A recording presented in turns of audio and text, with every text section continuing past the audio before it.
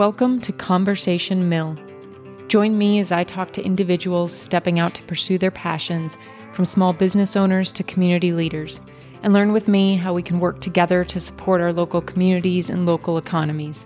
Visit conversationmill.com to learn more, but now please join us in conversation.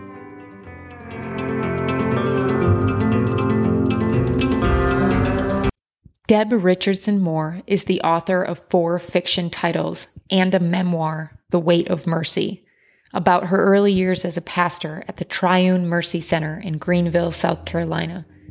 She is a former national award-winning reporter for the Greenville News, and she joins us today to share the challenges that come with extending mercy, but also the hope to be found there. We discuss the state of journalism and her latest novel. I first encountered Deb's memoir, The Weight of Mercy, when reading it for a local LGBT book club. I was moved by her ability to tell the truth in a way that reveals the underbelly of things, while leaving you with a sense of possibility for the future, if we can unlearn averting our eyes from what scares us.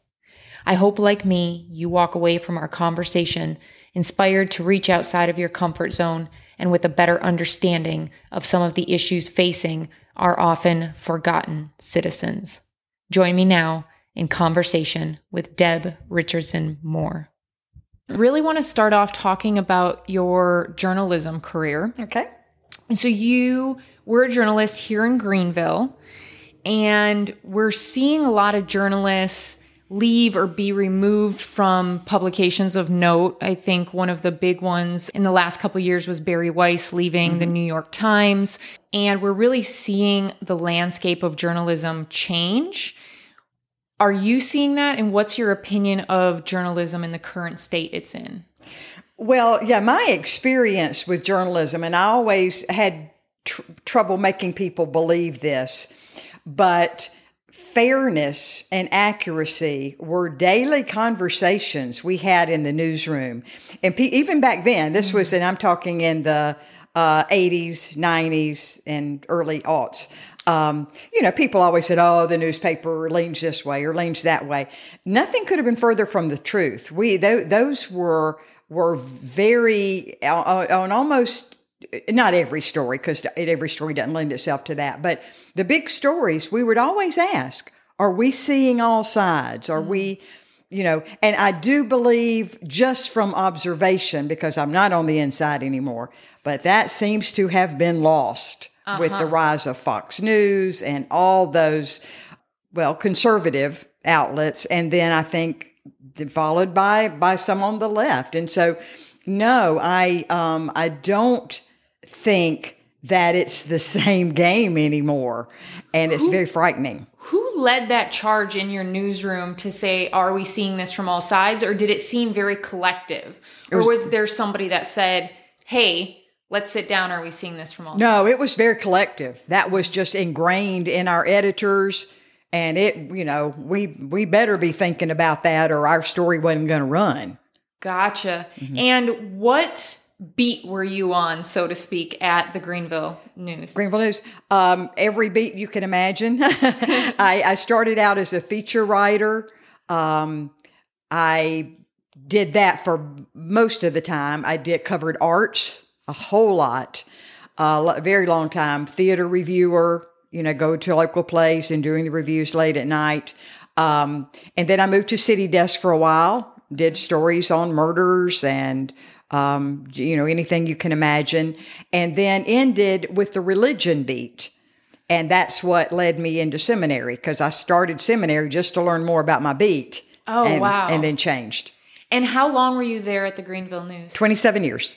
And so you were on the religion beat and then joined seminary. So tell us a little bit about that process, because that's quite a commitment to, I want to learn more about what I'm writing about, to go all the way to seminary. Well, but I would do that every time I changed beats. When I took on the arts beat, I went over to the art museum and took some classes.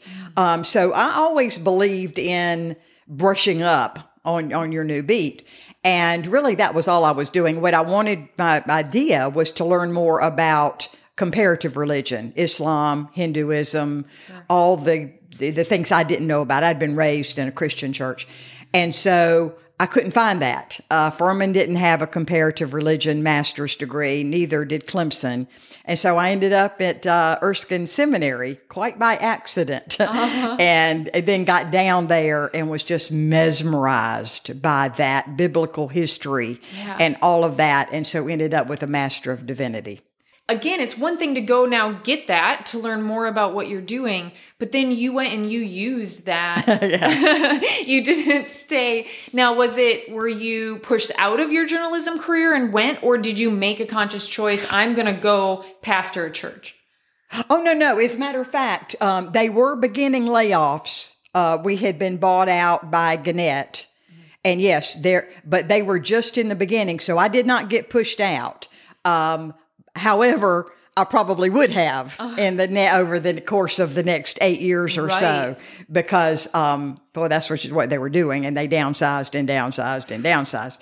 But I did get out on the front end of that. Okay. And, as a matter of fact, the publisher years later, had given us a grant at Triune, and, he said, He said, I've been telling people around town that we helped you start Triune or get Triune going. I hope I'm saying the right thing. And I said, you absolutely are, because the Greenville News paid a little bit of my tuition early on. Okay. So. Oh, that's so interesting.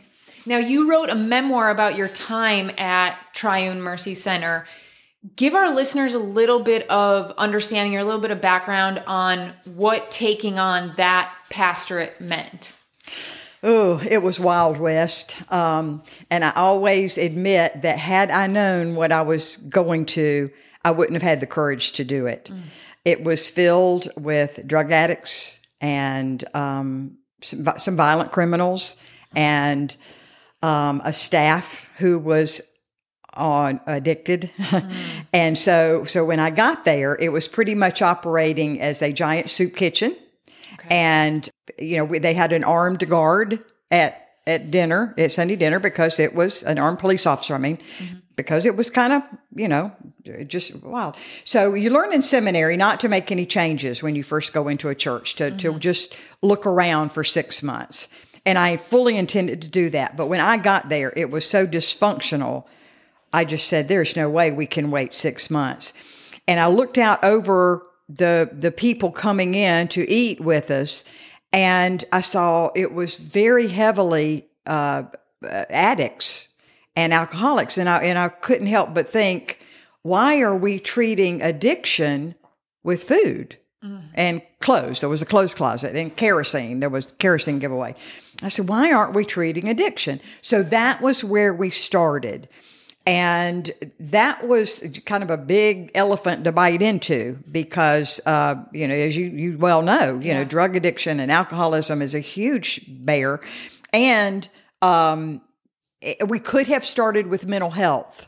I did not understand what I was looking at with the mental illnesses and the mental disabilities as much. Addiction was a little clearer. Sure. So that's where we started. So that's what the book talks about primarily, is those first 3 years of trying just to start things.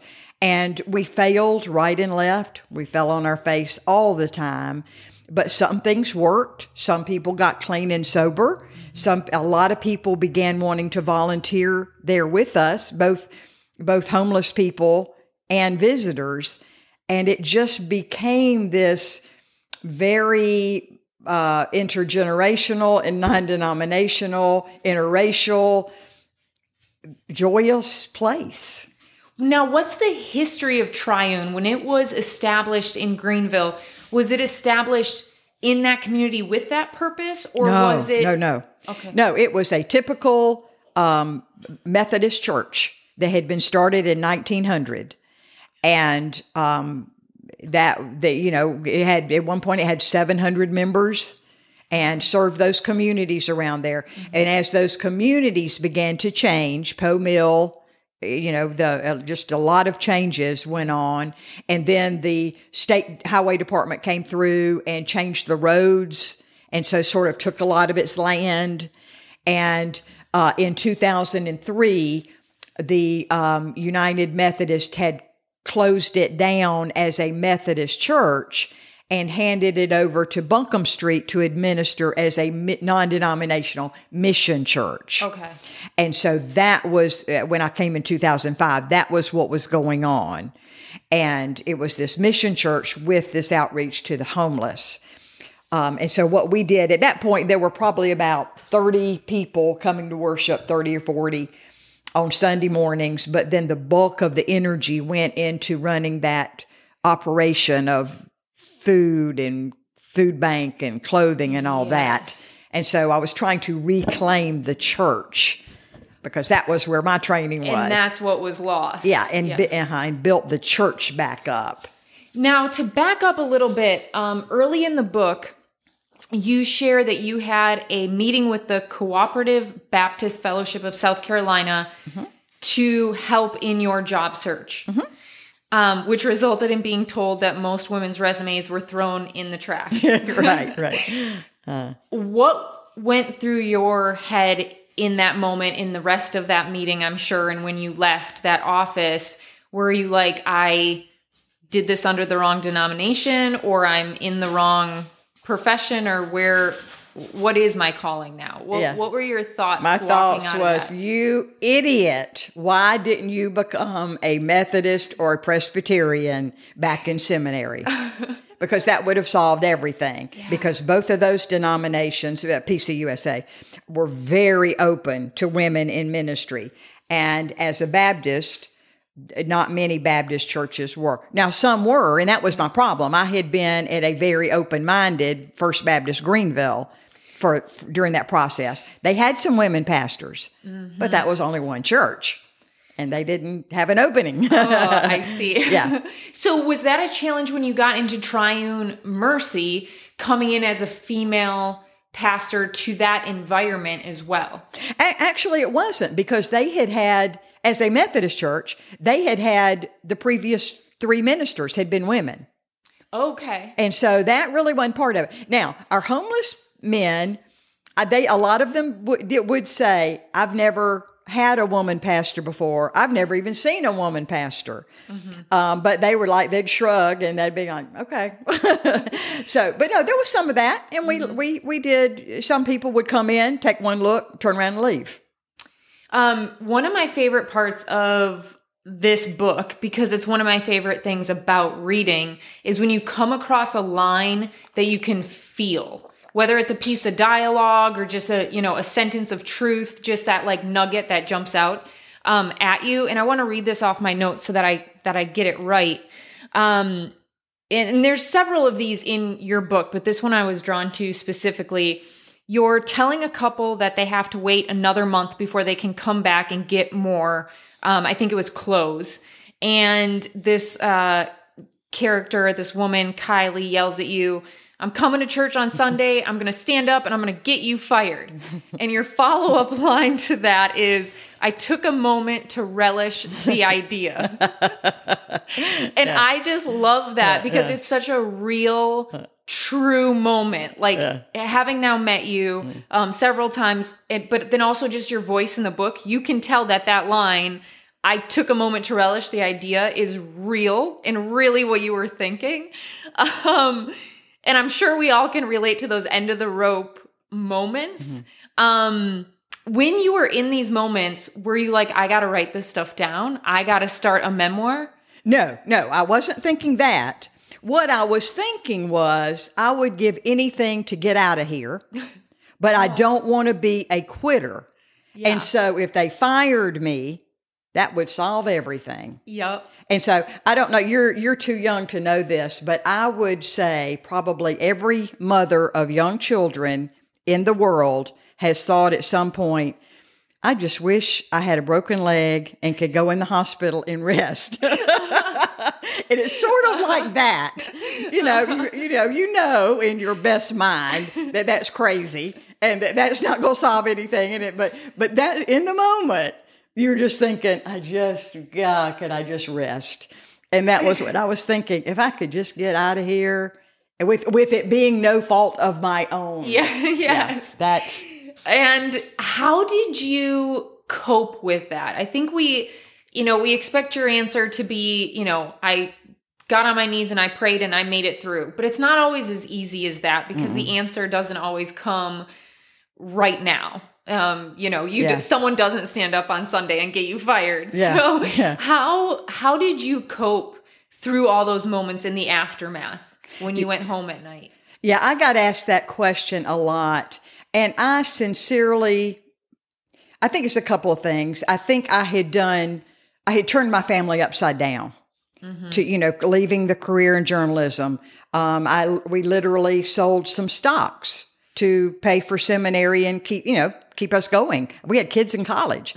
And so I had asked a lot of them to get to that point. And then it was like, oh my gosh, I'm failing.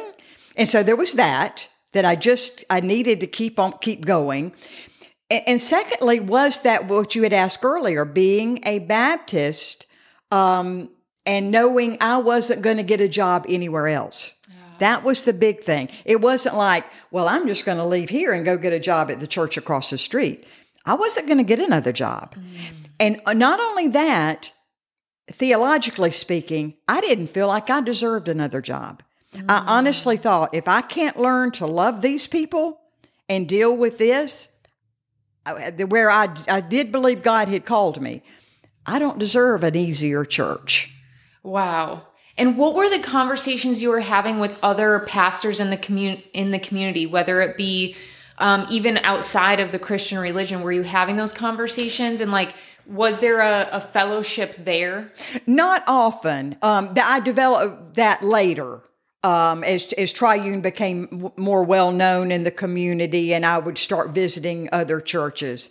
But some of the earliest supporters were my own pastors from First Baptist Greenville. Sure. And they got it. Because they would let me vent. And that's, as you know, that's very necessary. Yes. And one of my pastors had said, well, you're pretty much entering a third world ministry. And that kind of hit home. It was like, he's right. I don't speak the language of the streets. I do not know why people are behaving the way they are. I don't understand addiction. And so looking at it from that standpoint, it was like, oh, okay, yeah, he's right. Before going to Triune, did you know that homelessness, drug addiction on this level existed in Greenville, South Carolina? Absolutely not. Absolutely not. And I did not know that addiction and mental illness and mental disability drove so much of street homelessness. No idea. And so that was why when we started meeting the people, they would take me, under their bridges and into their warehouses and into their campsites. And I thought, okay, if I was 51 at that point, if I'm 51 years old, I've been a reporter in this city all my life, and I didn't know this. Wow. I bet you other Greenvillians don't know this. And so we started the idea of Backyard Mission Days, and that was designed to take all of our church folks, who I knew were good, well-intentioned folks. Let's take them into these encampments, and let's show them how some of our fellow citizens are living. And that, to me, was a huge seismic change in Greenville when all these people started becoming conversant with the idea of homelessness and what existed in Greenville. Was it just ignorance of we just don't know because we don't go into that part of town? Or was it we don't know because we're shutting our eyes to it? What did you see more of? We saw a homeless person, but we're just not even thinking about how bad it might be because... Oh, that's a good question, and I don't know the answer. One of the sermons that I always took when I was visiting other churches was this idea of seeing that when we saw things, we didn't know what we were looking at. For example, if we saw adults sitting up asleep at the library, that was a sure sign they were homeless. If we saw adults on the main streets of Greenville with a backpack, who weren't students at the governor's school. That was, they were probably homeless. I hadn't known that before. If we saw cardboard beside a building or beside a bridge, that meant somebody had slept there the night before. So I did believe it was very possible for us to be optically impaired and simply not know. And that's what I was trying to share. And so as we went on, some of our homeless parishioners would welcome our visitors into their encampments. And they had all these questions, and they were very respectful questions. And our folks became the experts. And it turned out, oddly enough, they loved doing that. And they would say, Pastor, and I would pay them to lead these tours. And because I was trying very hard not to be manipulative or exploitive. Right. And so I would pay them $10 an hour to do this. And they would inevitably come up to me afterwards and say, Pastor, I'll lead another tour and you don't even have to pay me, because they enjoyed being the experts. Yeah. It was very empowering. And so these people leading the tours were parishioners that were taking these tours, asking them questions like, how did you end up here? Absolutely. And they were answering and being honest about if it was an addiction problem, or what did you see there? Because I would imagine that's got to be, that might seem counterintuitive to people, that someone might go, oh yeah, I have a drug problem and this is where I live now. Yeah. Some were very honest, totally honest. Some were not. And when I knew good and well something else was going on and they weren't acknowledging it, I wouldn't invite them to do it again. Because we had enough who were painfully honest. So you brought in and worked with a lot of people to bring in mental health services, counseling services, working to get people in rehab, sober groups, things like that. Exactly. What was the first step to that? To turning Triune from kind of a giant soup kitchen, clothes closet to a real place of rehabilitation? Right. The first hire was an English gentleman who had worked. He had retired as an engineer from Floor early, like 55, and then he had done a year at Salvation Army, a year at Miracle Hill, a year at United Methodist. He just was hopping all around doing this kind of work. And I ran into him up the street, and he was working at Gateway House, which was for a clubhouse model for mentally ill folks. And he was getting ready to leave there. And I told him, I said, I've just started this new job, and I want to give people a way to get clean and sober. And he said, well, I'll come work for you for a year. And we'll try. And he did. He came over. He was my first hire as a rehab counselor, I guess we called it. We changed his title about 500 times.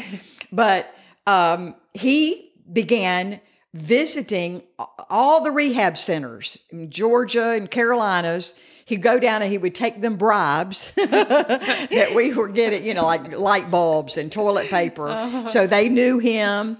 And then when he had somebody ready for rehab, they would say, okay, yeah, sure, bring them on in.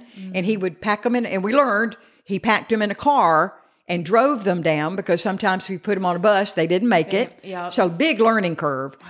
But he would, and so then we would learn to pack them a suitcase. So they knew their church was behind them. So they had a suitcase full of clean clothes and full bottles of shampoo and razors and all that. And he would take them into these rehab places. So that's where we started. Before the prologue to your book, you share a verse from Matthew 23:23. And that verse is, "Woe to you, scribes and Pharisees, hypocrites! For you tithe mint, dill, cumin, and have neglected the weightier matters of the law, justice and mercy and faith." Why did you start your book with this verse? Because it was a sort of almost a play on words from the title, the weight of mercy. What I was trying to convey was the underbelly, the burden of extending mercy in this place. That there was a lot. When somebody said to me, "Boy, you sure shared a lot of bad stuff in that book," And I said, if I hadn't shared the bad stuff, there wouldn't be a book. And I think that's what you have to do. And there was truly a weight to the mercy. And so that verse kind of spoke to it, that, tithing all this stuff is not the answer. The answer is the weightier work, the dirty, messy, exhausting work of standing alongside, of being with. How many years were you there at Triune? 15. Wow. I'm a big believer in, and this is just partly for my own mental health and not getting overwhelmed, but quality over quantity. And so whether that's spending time focusing on trying to be present in the moment, versus I'll be with you all day, but I'm on my phone and I'm not really here. You were there 15 years. That's quite a few years in that environment. But did you feel like you were able to give that quality over quantity? Yes. And that's exactly what we were shooting for. Like I said, when we came there, we were just doing meals, shooting, you had 180 people eating, but they were going to be hungry again in 4 or 5 hours, you know it? So what were you accomplishing? And so that, and we would have churches visit us as we got going and people started learning about us. All over the country would come in. I had somebody from Kansas come in one time, for Pete's sake. And they would come in and say, what would you say is the first thing if our church could just do one thing? Because what do churches want to do? They want to start serving a meal. Yeah. They want to open a clothes closet. And I said, do not do that. Don't just scatter shot. Hire a social worker. It's better to go deep with 5 people than to just scatter your efforts with 100. And I believe entirely in what you're saying. That quality time with those social workers changed more lives than talking to me did. And because those social workers had the time and the energy and the patience just to keep addressing those issues over and over and over until some change resulted. I think your book's important for so many reasons, and you having the ability to go out and be on podcasts like this and tell these stories, because we like to, and I'm saying we as the collective, maybe Americans, we like to do the easy thing, and it's easy to hand out food or it's easy to hand out a jacket.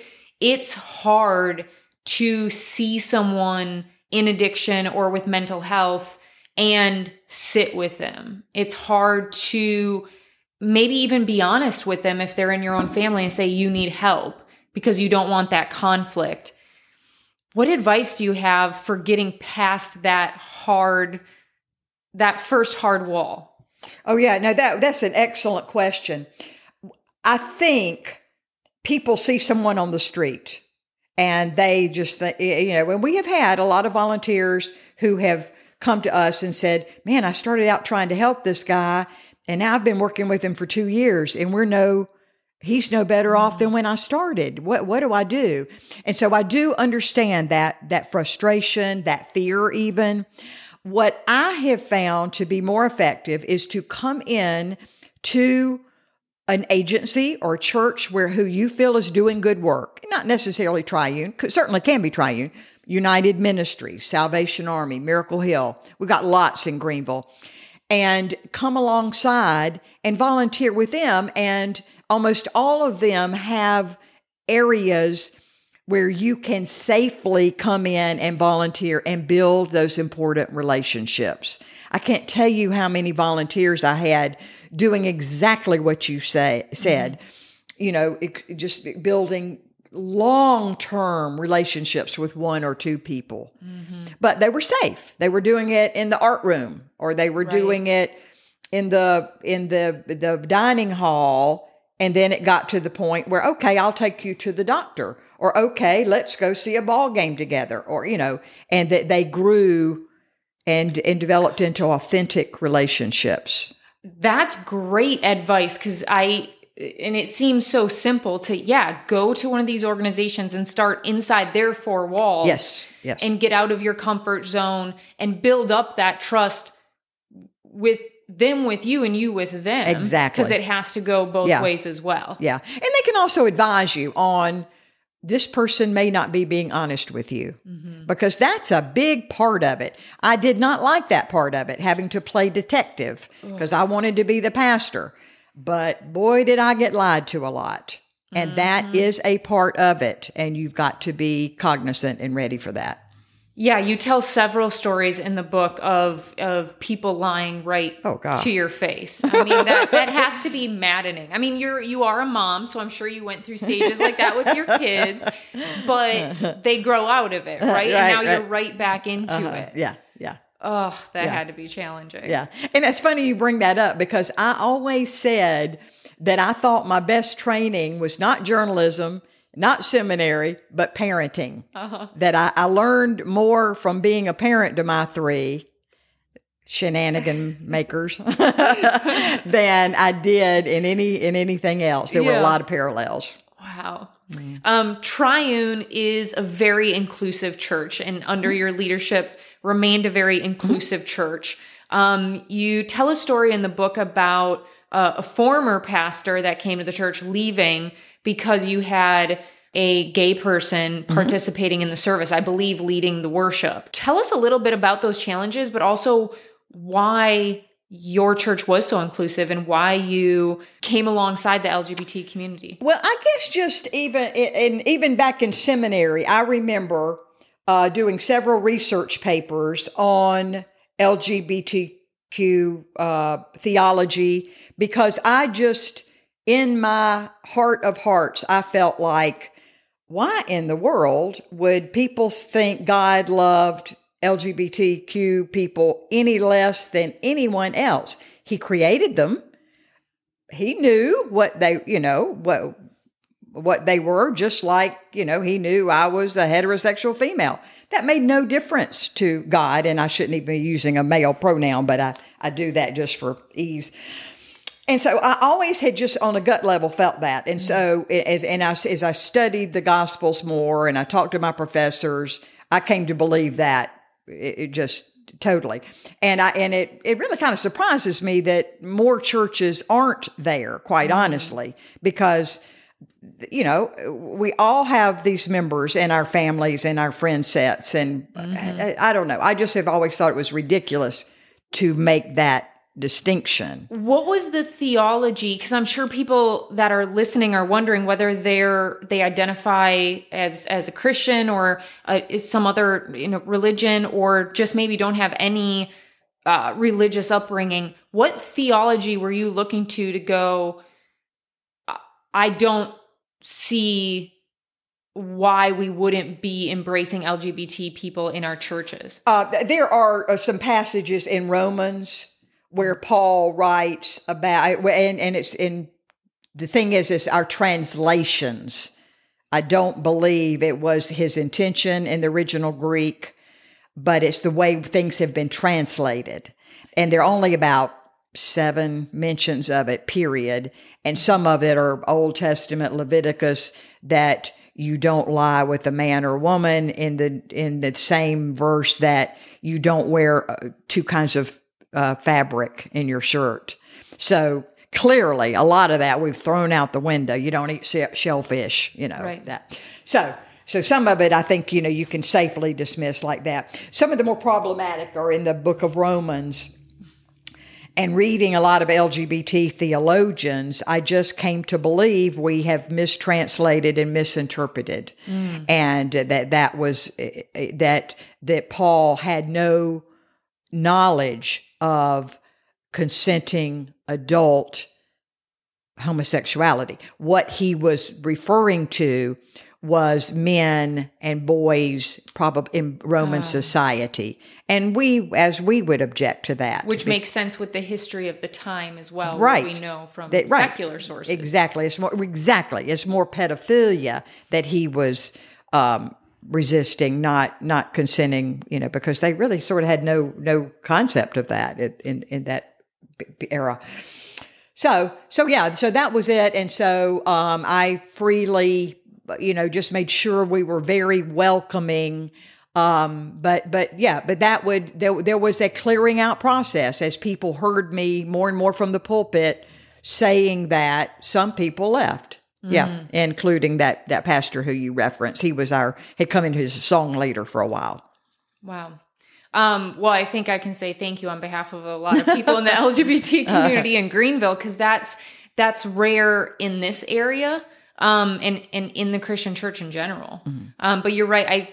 First Baptist has really been a leader in the community with that, having things like the Gay Men's Chorus and absolutely being supportive of the LGBT community. Well, see, and that was kind of where, because I had been in that church for quite a while, and they were as accepting, and so that's that's where when you're in a church and it's accepting for a while, that's what you learn. So, when you transitioned out of being the pastor at Triune Mercy, what was your next kind of adventure? What was the next challenge you undertook?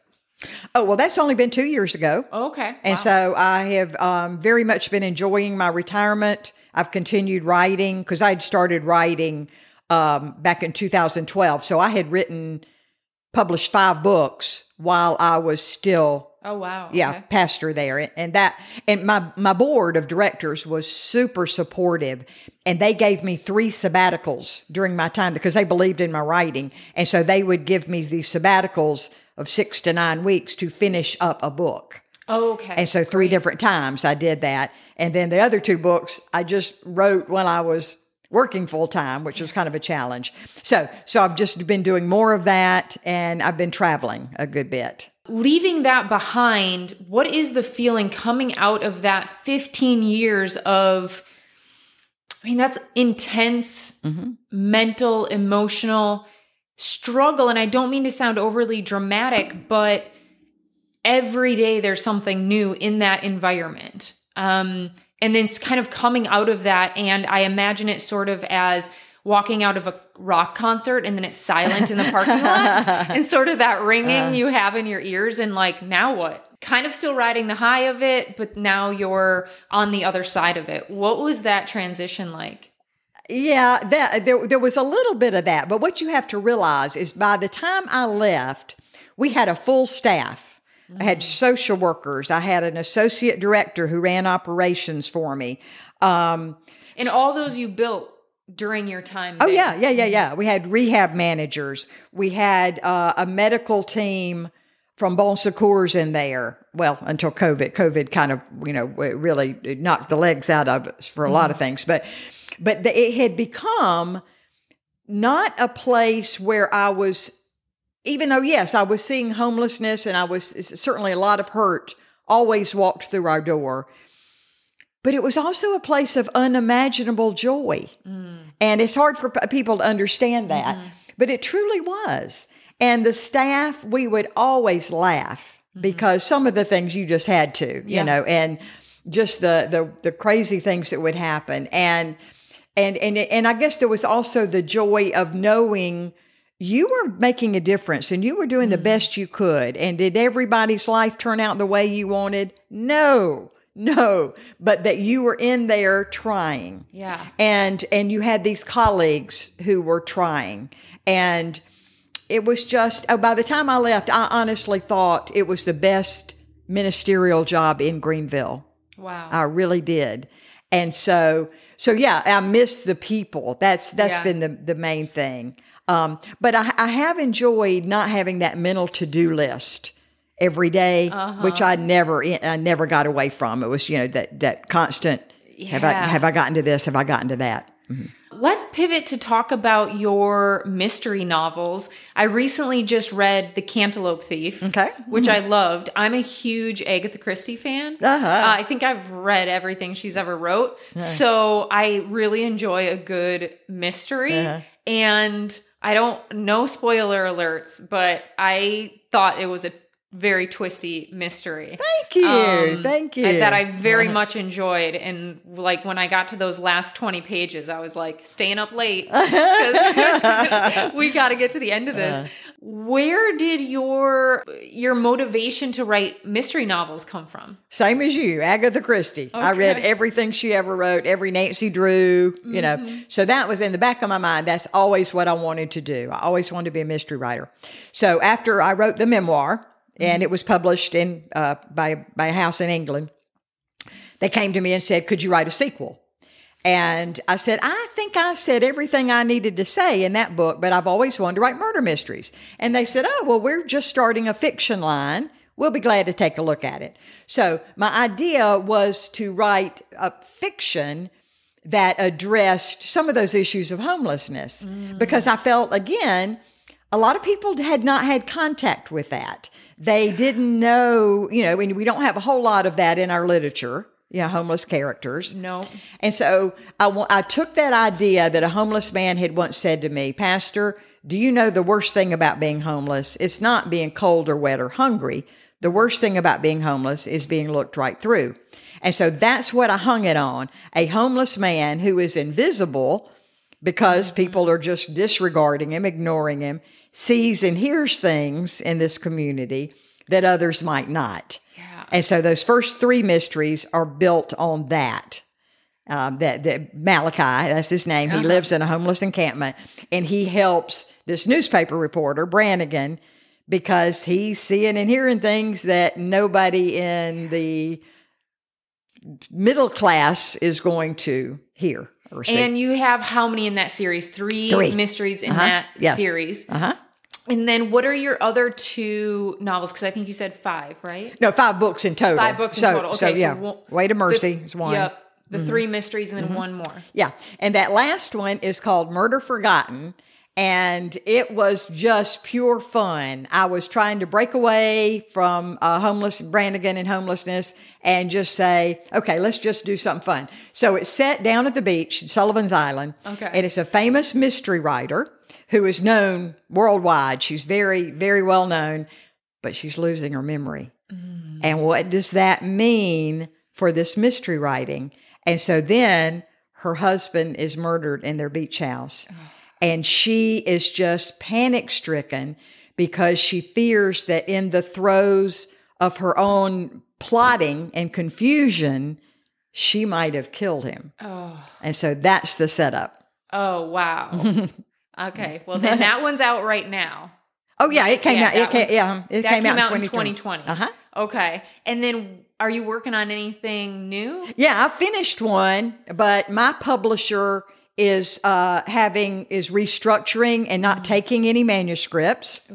So I'm trying to interest other publishers in it, but we'll see. But it's set in a gentrifying neighborhood where it's not Brannigan, but it's a place where $800,000 homes are going up next to boarding houses and next to woods where homeless people are living.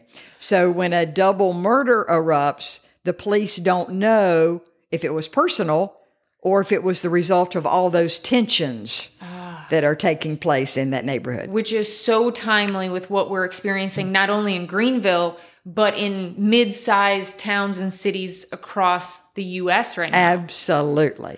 So it's a way of addressing some of those concerns in what I hope is a page-turning format. Yeah. What advice would you give to young writers or a new writer, maybe somebody like you who has had a career and is now sitting down because they've had a passion to write and never done it? What was the first step you took? Run for your life. That would be I'm telling you, it is a soul-crushing endeavor. And I guess my advice would be, do not try to make a living at it, even though I put that living in quotes. It is very, very, very difficult unless you're a John Grisham or a Nicholas Sparks or a Jodi Picoult to honestly make an income out of it. I think I make about 2 cents an hour, for any work I've done. It is so very hard, and the the publishers, the big 5 publishers you can't even get into without an agent. And although there are a lot more small presses cropping up, and that's been good, but you have to be aware and able to do almost all of your own publicity. Right. And I guess that surprised me. I thought book tours and, your publisher doing a lot of legwork for you, that is almost non-existent. And what did you do to promote yourself when you had these books coming out? Fortunately, at the time, I got, and still get, a lot of invitations to speak in Greenville. Sure. So a lot of book clubs, civic clubs, hospitals, senior action, just all kind of invitations to speak and then sell your books there. So at churches, even that. So there've been a lot of those kind of opportunities. And even now, I'm still getting, like I'm speaking to a nonprofit in October. And that probably won't be anything about my books, but anytime, you're just out there. Yeah. It's kind of cross-pollinates. Sure. And then I'm speaking at a writers' conference in September. And so, yeah, you just do what you can. Being out there, being present, being involved. Yeah, yeah. What's next? More writing, enjoying retirement? What do you think is your next path? Both. We've got my husband and I have a bucket list of retirement trips, and I'm heading out to Cuba in a few weeks with my younger daughter. That is on my list. Yeah. What an incredible place. Yeah. To be able to go visit. I think we know so little about it, and it just right off our borders like that. So some of that, but no, I don't think I'll ever stop writing. Mm-hmm. Although it's very hard to get your energy up when you've got a book sitting there unsold. Yeah. It's hard to go ahead and start another one. Yeah. And if somebody, do you still go do speaking engagements if people reach out and say, hey, we have a church over here in Kansas and we're starting an outreach program. We'd love to have you come out. Do you do those kinds of things? Absolutely. I did about 7 guest preaching gigs this spring and summer. Okay. Yeah. So I'm doing a lot of that. But yeah, just if they go on my website, they'll get my email address and all of that. Yeah, I'm very reachable. And then kind of one of my last question is, you've been in this Greenville community for a long time in different roles. How have you seen Greenville change its attitude towards minorities in our community, homeless in our community? How have you seen the evolution of that in your time in Greenville? Oh, that has been very positive. There were a lot of us working together in homeless service providers who were friends. Miracle Hill, Salvation Army, Triune, United Ministries. And so we began to realize this is crazy for us to be in silos. Mm-hmm. And we began during my time there of really branching out, of meeting with each other, of meeting with churches, of meeting with philanthropists, and all working together. And we actually came together and formed the Greenville Homeless Alliance and hired 2 people who are looking at what Greenville needs every day regarding homelessness and housing and all that, not what Triune needs or what Salvation Army needs. And so I think there's been this huge awareness and people being willing to work together. Mill Village Ministries over there, I believe. Yes. You've talked to Dan Benner, and just all kinds of things like that are cropping up and people being more aware. And I think that is very good for our community. And awareness really hopefully drives change, but Absolutely. Knowing is one thing, and then doing and having the community behind you, I think is I mean, that's so critical. Yeah. Oh, yeah. And it's not easy. It's expensive work. United Housing Connections right now has been trying to get a project off the ground for several years called Church Street Place at Poe Mill. And it will house 36 formerly homeless people, probably addicted and or mentally ill and or physically disabled, who aren't going to get housing any other way. Right. But, it's just taking a long time to get that. They've got the money, but just COVID really put a wrench in their supplies and getting ground broken and all that. Yeah. Where would you say, and we talked about it a little bit in the middle of the podcast, but for someone listening who wants to start creating change in their community now, when it falls kind of into this bucket of homelessness or drug addiction or drugs in their community, what would be your best advice of where to start if you're first one step. person? I think maybe my first step would be to go to Susan McClarty she's the coordinator for the Greenville Homeless Alliance, and just talk to her. And she can point you, to, if you want to work with that group, of course, that's fine. But she can also tell you what some of the individual different agencies do and which ones accept new ideas and volunteers. Because some of them aren't set up to do much with volunteers. Sure. They need more professionals. Right. But there are a lot that do. And just start exploring. I like that you brought up that professionals piece. And not to go too far back, but you were bringing in professional counselors and addiction specialists, which people go into these careers. Obviously, they need to make money. They need to make a salary to support their families. Absolutely. And I think we forget that sometimes when we support something like a Triune from a financial perspective, how important that can be to pay for these specialists to come in and be the resource. Because that, again, going back to that, it being a hard thing to jump into, you go, well, I'm not a counselor. I don't have any, mental health counseling experience. How am I going to go in and help from a volunteer standpoint? But there are people who have the tools to do this. And so by financially supporting some of these organizations doing these things, you're still making a huge difference. Oh, absolutely. And I always, I made no apologies about that. About a huge percentage of our budget was to pay those salaries. And I was very upfront about that because I said the social worker, the rehab counselor, they're the ones who are going to make a difference in these people's lives, not the food pantry, not the clothes closet. And if you're okay with that, we have to pay for these professional services, yeah, we can take your money. Another thing that we were a little different because we were a church, I always used to say we weren't going to spend a lot of our time and energy on outcome measurement. That was the big buzzword during all my years. And, people wanted outcome measurements for this grant and this grant. And I said, keep your money. If you have to see that. What we're doing is we are living out the gospel in the best way we know how by providing professional services and interaction, but I'm not going to make my employees spend half their time on paperwork. Right. We're just not going to do it. So if you can live with that and live with the trust in that we're doing the right thing, sure, we'll take your money. But if not, go fund somebody else.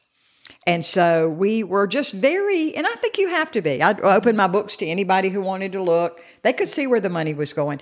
I remember Reed Lehman saying one time, because, they're always looking at, well, how much goes to administration overhead? And I said, well, Reed, I kind of feel like, about 90% of ours goes to salaries and overhead. And he goes, Deb, that's 90% of yours that's going to mission work. Yes. He said, because that's who your salaries are paying. Yes. And so I said, oh, okay. If you could leave our listeners with just kind of one last piece of advice when getting into this kind of work, what would that be? Yeah, just make sure you surround yourselves with trustworthy people because there are a lot of pop-up people who probably mean very well, but they just pop up and do a meal or pop up and run out and give away coats and shoes and all this. And I think they feel a lot better about themselves. But what they're doing is they're enabling addictions to go on longer. I can't tell you how much of that, those coats and shoes end up in crack dealers' houses. And so, Triune now has a new minister, Jennifer Falchiorn, who is just excellent. And, all of our, since I was there, actually, there probably been a lot of retirements, but a lot of those agencies are still so strong and so trustworthy. And just surround yourself with people like that. Thank you. That's great advice. Thank you so much for coming on the podcast and sharing your experiences with us. We're actually going to sit and do a couple more questions that'll be up on our Substack site. So if you're listening, please go over there and subscribe, and you can get kind of our follow-up conversation with Deb. We're going to break away from some of these headier, weightier topics. But thank you so much for joining us today. You are most welcome. It's been my pleasure. Thank you again to Deb Richardson Moore for joining us on Conversation Mill today. If you enjoyed this conversation, please visit us at conversationmill.substack.com, where you can get an additional 30 minutes of conversation with Deb and myself, where we discuss conversations and what they mean to her. Everything from meaningful conversations to how to have difficult conversations. I think you'll really enjoy this extended conversation Deb and I shared. If you are interested in having Deb as a guest speaker at your organization, you can contact her at debrichardsonmoore.com. Her books can be purchased on Amazon or through her website. Thank you for being a listener of Conversation Mill. The podcast is growing, but we need your continued support in the form of comments, likes, and subscriptions. If you've enjoyed even one episode, please take 2 minutes to comment under the episode or the podcast itself, or rate the podcast. Hitting the subscribe button wherever you listen to the podcast helps tremendously. Every like and subscribe helps me support local businesses and local nonprofits by giving them a platform to tell their stories. Together, we can foster the understanding, diversity, and economies that make our individual communities flourish, while creating our own community here at Conversation Mill. Also, you can join us at conversationmill.substack.com, where you can become a member and receive weekly member-only content, including member-only episodes. I look forward to sharing a new conversation with you next week, and as always, thank you for your support.